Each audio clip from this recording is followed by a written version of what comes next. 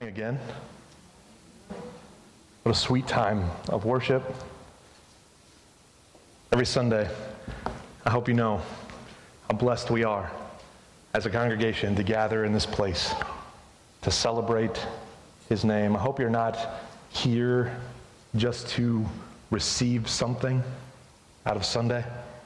I hope you will continue to learn how to give yourself away to the Lord, surrender to His will, His way. We're in the end of a series. I almost wore a hazmat suit to wrap things up this morning, but it's too hot. The end of a series that we've entitled Soul Detox. And we've spent some time revolving around some specifics of Scripture, specifically starting in Genesis chapter 2, where God gives man, Adam, the breath of life. Look with me at Genesis chapter 2, verse 7 again. Then the Lord God formed a man from the dust of the ground and breathed into his nostrils the breath of life, and the man became a living being. We are not bodies with a soul, to minimize the soul. We are instead souls. You are a soul with a body. Today I want to admit in this wrap-up way, this wrap-up message, this fourth Sunday of this idea of a soul detox, I want to put in front of us the reality that we are collectively prone to attention deficit disorder. You guys think it's just me. It's us. We're distracted people. We are people that are prone to keeping our focus on one thing for a season and moving along. We are quickly, spiritually speaking, to turn from God and be seduced by the things of this world. This morning, we need to admit, we are seduced souls.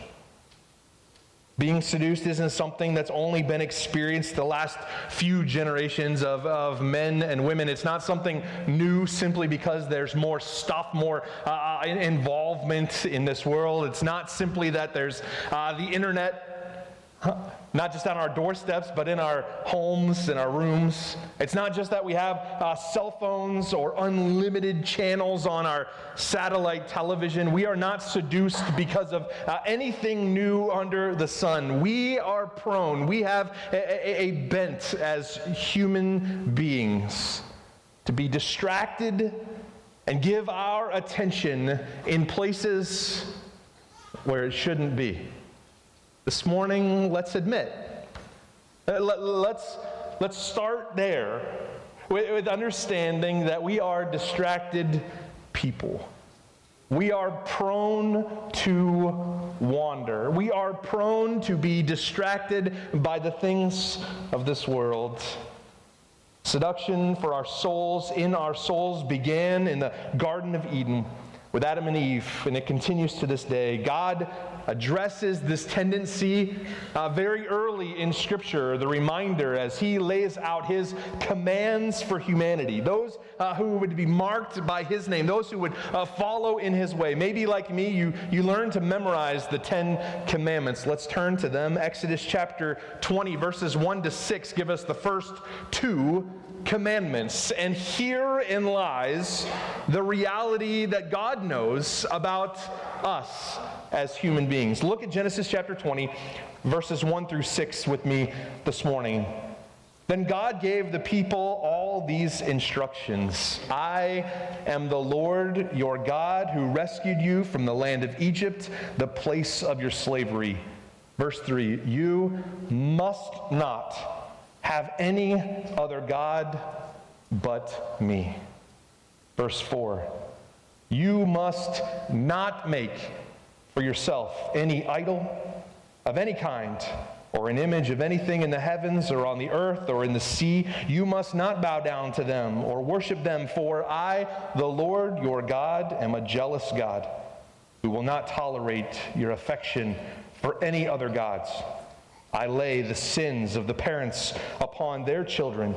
The entire family is affected, even children in the third and fourth generations of those who reject me. But, verse 6, I lavish unfailing love for 1,000 generations on those who love me and obey my commands. Pray with me. Lord Jesus, would you speak? Would your Spirit do a work? Would you open pathways into our hearts and souls this morning and remind us of your timeless truth? Convict our hearts, I pray. Unite us together in pursuit of you. We give you our attention again today in Jesus' name. Amen. Here in Exodus chapter 20, first two commands are outlined. Maybe you memorized them. Maybe they were printed on something in your home. Maybe, like me, you grew up in a Sunday school generation where you memorized these for the gift of a $10 bill. If you could memorize them, that was pretty cool growing up. $10 to memorize the 10 Commandments. Quickly found out it was a lot easier to memorize things when there was money involved. Commandment number 1, you shall have no other gods before me. Commandment number 2, you shall have no other idols. You must not bow down and worship any other thing than me. It's obvious, I believe, that God is setting up his law to protect our souls, to put a roadblock in the place because of the seductions of this world that all of us as human beings are so prone to be entangled with. We are prone to distraction. Why would God ask us not to put anything else in front of him? The why is clear. Verse 5, God says, "For I, the Lord your God, am a jealous God, who will not tolerate your affection for any other God." God is jealous. Jealous doesn't work really well in our culture today, right? It doesn't have very positive connotations. When we talk about someone being jealous of someone else, it's usually not in the context of it being a positive, right? But doesn't it make sense that the one who created all things, the creator of the universe, the one who started this whole thing, the one who breathed life into you and to me, the one who gives us everything we have, the one who owns it all, the one who is the beginning and the end. He is the Alpha, the Omega. He is God. He is the I Am. Doesn't it make sense to know that he says nothing else can be in front? Nothing else can be at the center. Nothing else can take priority. Nothing else can take your time, your energy. Nothing else. Nothing else. No one else can take his place. God says, "I, the Lord your God, am a jealous God who will not tolerate your affection for any other." The giver of life demands our full attention. He is not satisfied with weekend custody. Church, he's not satisfied with us showing up and checking in and checking back out. He demands our full attention. He demands 100%, all in. Everything, every moment is his. In the book of Deuteronomy, there's further detail of the dangers of this seduction by idol. I want to look at Deuteronomy chapter 4, verses 16 to 19 says this: "So do not corrupt yourselves by making an idol in any form, whether of a man or a woman, an animal on the ground, a bird in the sky, a small animal that scurries along the ground, squirrel, or a fish in the deepest sea. When you look up into the sky and see the sun, moon, and stars, all the forces of heaven, don't be seduced into worshiping them. The Lord your God gave them to all the peoples of the earth.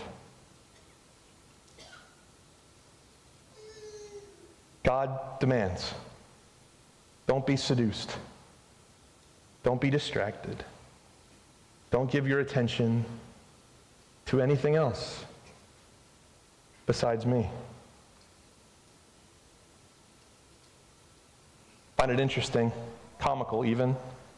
But give me a second. You remember the movie Up? Beautiful Disney animation movie.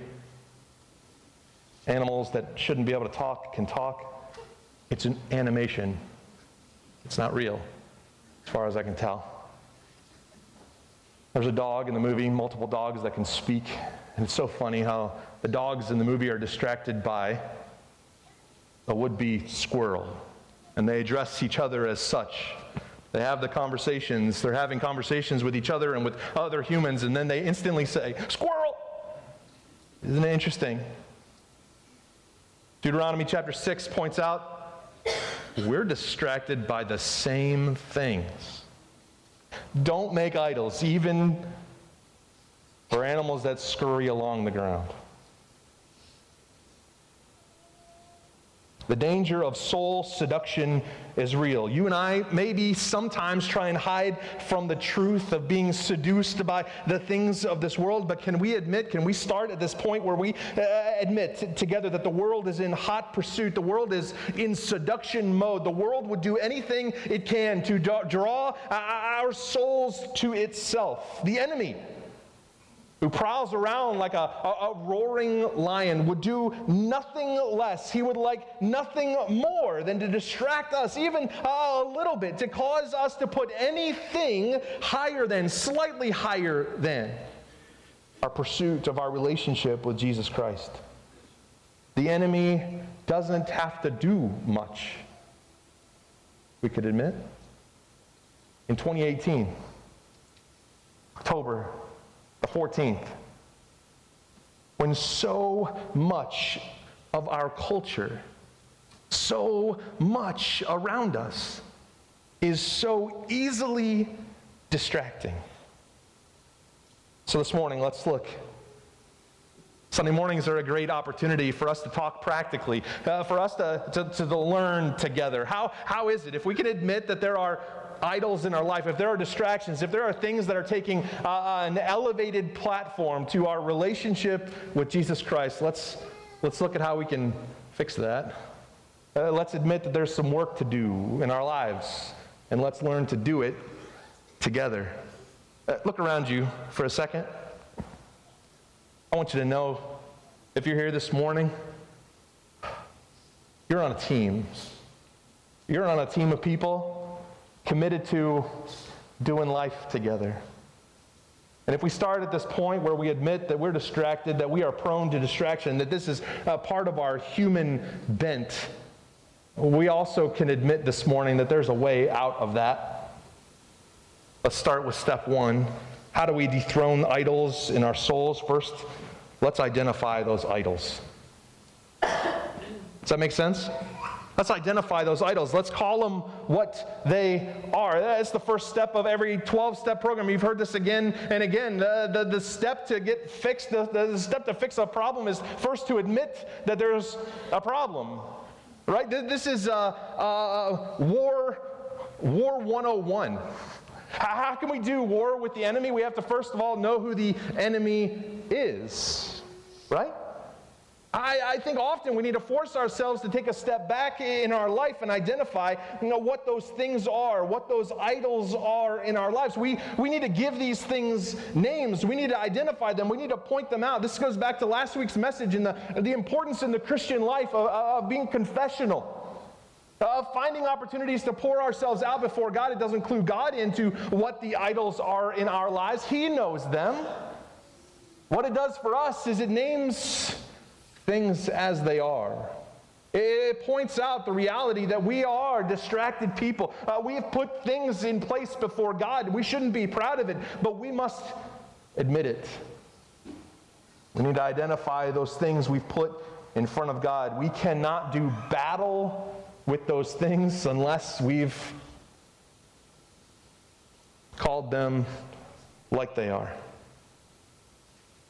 Anything that would take precedence over our relationship with the Lord has the potential of being an idol. If you've grown up in church, you know the typical ones, the obvious ones. They're time, money, relationships, technology. We don't necessarily build idols of gold and silver anymore. We don't necessarily put those in our house and spend time bowing before them, but we do that same thing with many of the things we bought into from this world. Time, money, possessions, relationships. There's some not so obvious, there's some subtle ones, the things we spend our time doing, hobbies, conversations, even things like the media we are taking in. We don't like to admit it. Maybe we say, I don't watch as much Netflix as someone else, but we can allow something even as seemingly innocent as time spent on a computer, time spent in front of a screen, time spent next Netflix and chilling, can become an idol for each of us. I think it's important to note that none of these things in and of themselves is an instant idol. You've heard it said, maybe you've said it to someone who's struggling through a season of focusing their attention on finances. We've misquoted Scripture in saying that money is the root of all evil. Therefore, our pastor better not preach about it.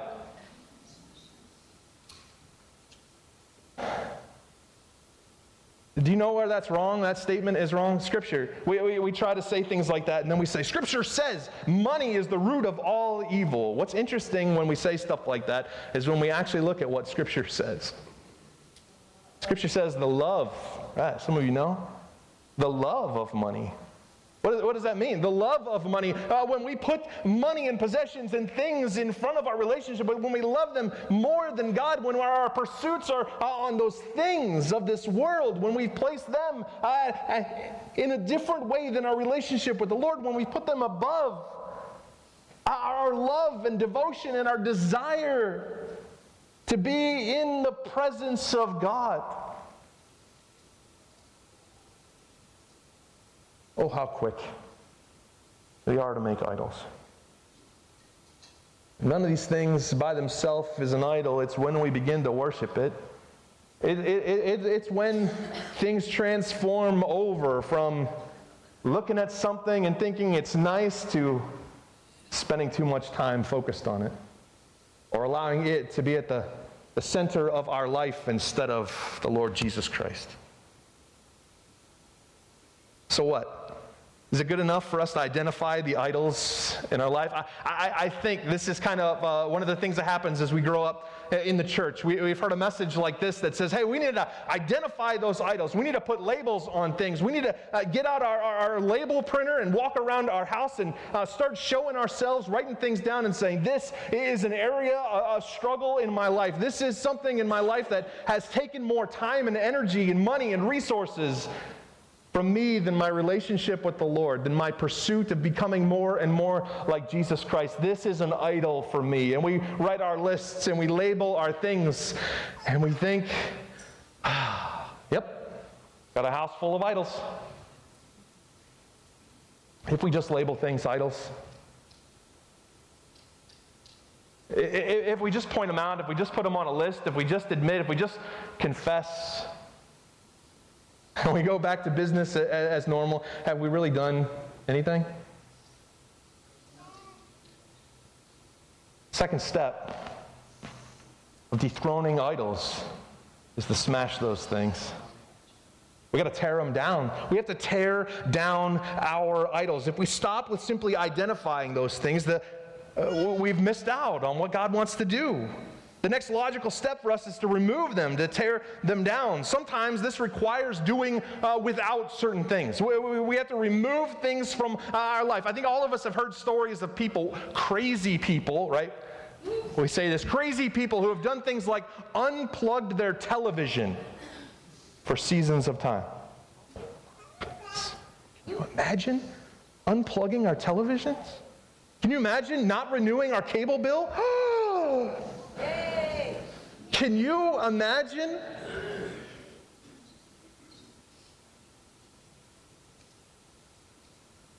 It's unfortunate. It's unfortunate that I have to admit that the testimonies that I grew up with of people who acknowledged idols and removed them from their life like that seem to be so much fewer. So many of the idols that are so obviously idols in many of our lives, we think we can't live without them.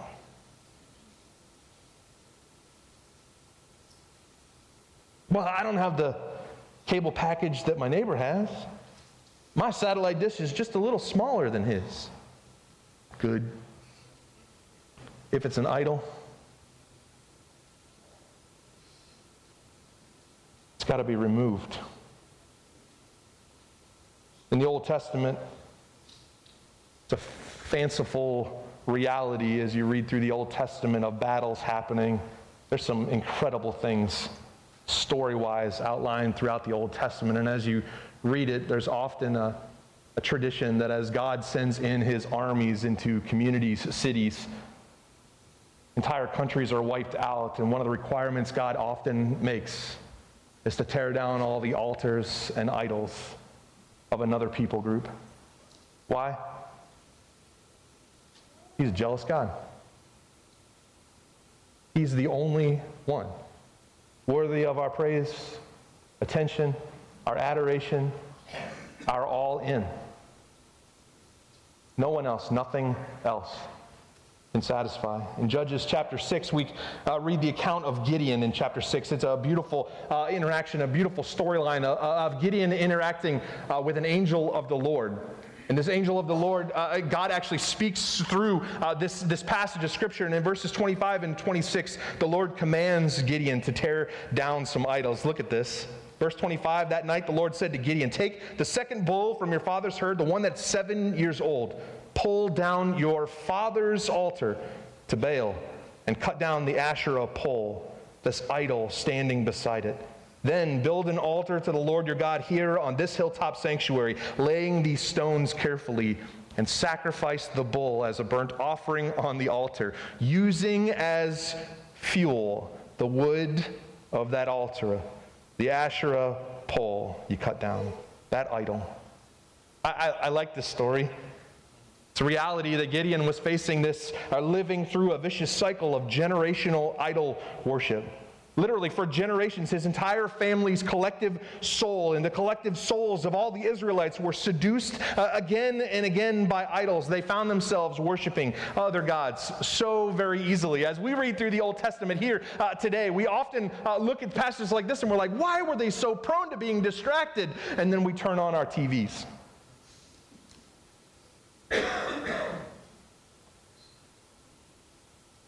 Right?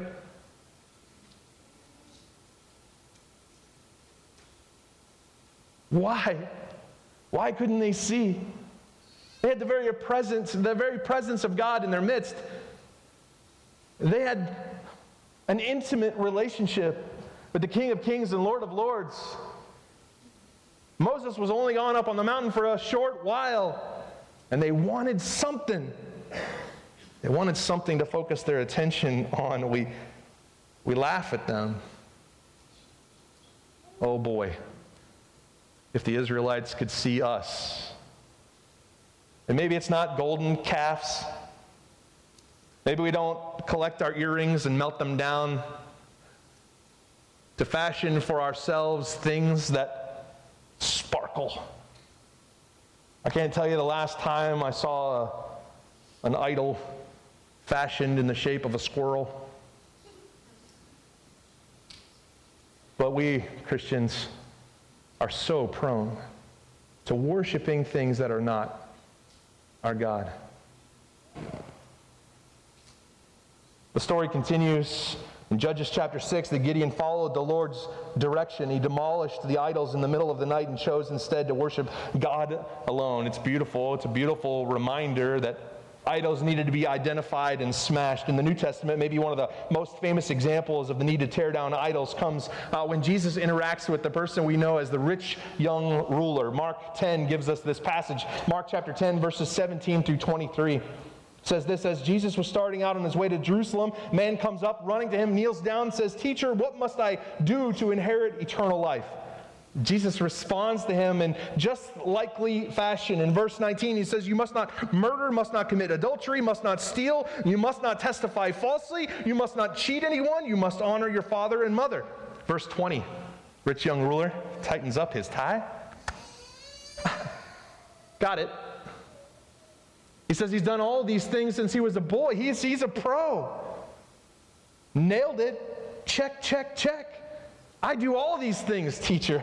I'm in. Verse 21, looking at the man, Jesus felt genuine love for him. Jesus says, there's another idol in your life. Still one thing you haven't done. Go sell all your possessions and give the money to the poor, and you will have treasure in heaven. Then, after you've torn down this idol, after you've identified it, after you know it, after you've humbled yourself and acknowledged that this thing is the center of your worship and your attention, then come follow me. Verse 22 isn't easy to read. The biblical account says this: at this the man's face fell. He went away sad, for he had many possessions. Jesus looked around, shrugs, and we add that. Jesus looked around, says to his disciples, how hard it is for idol worshipers, for distracted people, for the rich to enter the kingdom of God. I think this passage of Scripture becomes more difficult for me even as years progress in my own life. I'm reminded as we read an account like this that this is not one of Jesus' talking parables. This is not Jesus telling a story that has a deep meaning. This is an actual interaction. The rich young ruler is not just some made-up fictional character. This is a real instance where Jesus is meeting another human being on the road, and they want to know what it takes to inherit eternal life. They want to know how can they receive what Jesus is teaching about. What must they do? And they begin to check things off like, yes, I've done all these things, and this real interaction between this real human being and Jesus ends with the man's face falling because he knows this thing that he's built his life around, this richness, this wealth, is not something he's willing to give up. He admits that this monetary idol is too important to him, too important to remove in order to follow Jesus, too important for him to remove to receive the gift of eternal life.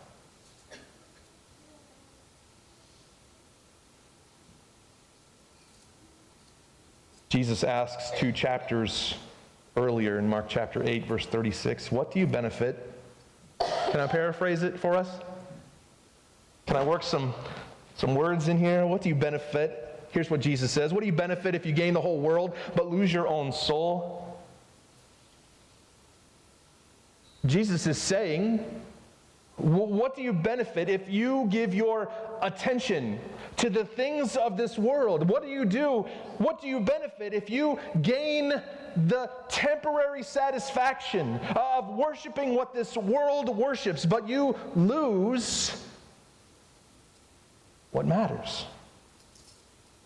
Your soul. The idols in our lives must be torn down. We can't just identify them. It's not good enough. We've got to demolish them. We've got to break them. We've got to remove some stuff from our life. Not easy to say amen for hard truth like this. We're human beings, right? So we remove things from our life. What often happens? You ever had a yard sale? You ever done spring cleaning? Made the garbage men pretty happy with all the treasures you've left them? Do you know what I'm talking about? You ever take stock of the stuff you own? You ever walk through your house and go, why are we still, why, maybe it's like this, why do you still have that? It's still in a box. Maybe, true confession, you stand in your shop, your garage, you look around and you're like, oh, I just didn't have that. I would have room for that. Whatever that is. Isn't that just like us as humans? Don't we wish we had less stuff so we could have more stuff? How often in our conversations we say things, I wish I had more time for. Wish I had more time for the next thing. Wish I had more room.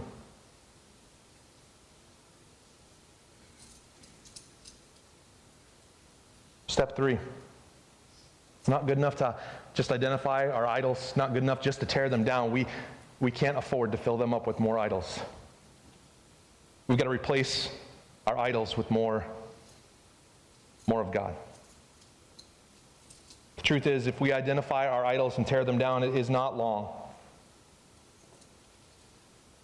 It's not long before something else creeps in to replace that torn down idol if we're not aware, ready, and willing to replace it with more of God.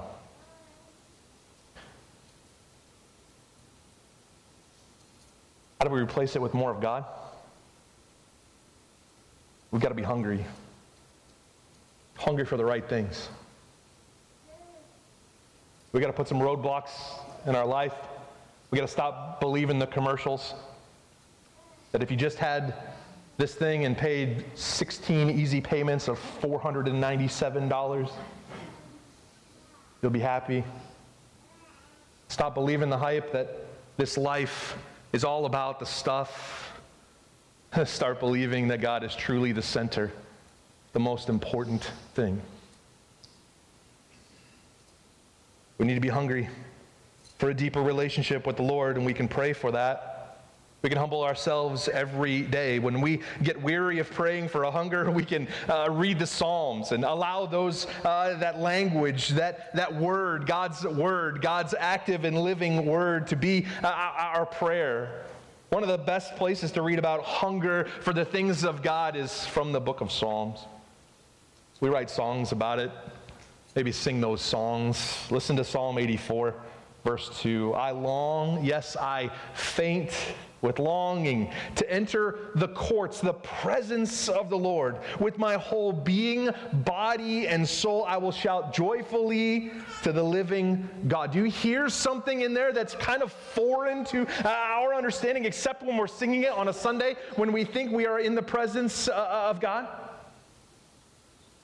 It's not a Sunday morning psalm. It's a life expression, a longing, a fainting for an opportunity even just to be in the presence of God. That's a true, deep desire. That's a knowledge that there's a distraction in life and a desire to replace those, to destroy them and replace them with more of God. That's hunger.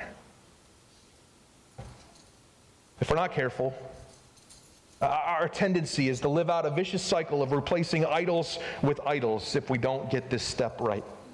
We must, as Christians, fill the void left by demolished idols, the things we get rid of, the things that have taken our attention, the things that we focused on, the things that we are proud of, the things that others know about us. When we remove those things, when we identify them as idols and we're willing to remove them from our lives, we must fill them with the only true source of fulfillment. Another psalm, Psalm 107, verse 9 from the English Standard Version. For he, God, satisfies the longing soul, and the hungry soul he fills with good things. Fulfillment doesn't come from this world. It's all temporary. It's all plastic. We don't make things like we used to, right? We know. Stuff doesn't last. The things we put our stock and our time and our efforts into in this world are just that, things of this world. Things aren't idols. The next thing you order on Amazon isn't an idol when it shows up at your house. It is when it becomes the center of your attention. When it replaces your desire for more of the Lord. When it tries to fill a gap that can only be filled with the presence of God Almighty. Would you bow your heads with me?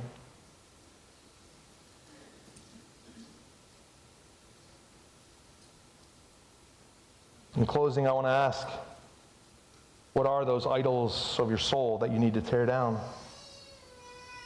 In the stillness of this moment, I would encourage you to ask God to reveal to you what they are, to identify them by name in your heart.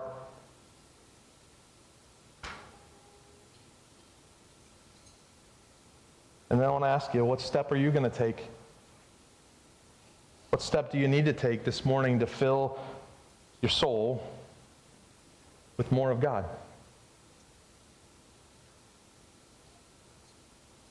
What distractions are you prone to? What squirrel idols exist in your life? And how will you choose to identify them, tear them down, and fill them with more of God? Another practical step. For centuries, Christians have remembered the ultimate sacrifice of Jesus Christ through the sacrament of communion. We're reminded in moments like this that Jesus is truly our satisfaction. He truly is our all in all. He truly is at the center. And so, I'm just going to ask that we be quiet for a moment. I'm going to read a passage of Scripture, and then I'm going to give you a charge, church. And if you accept that charge, if it rings true in your heart, you are invited to end this service in the presence of God through the sacrament of communion. Hear God's word. 1 Corinthians chapter 11.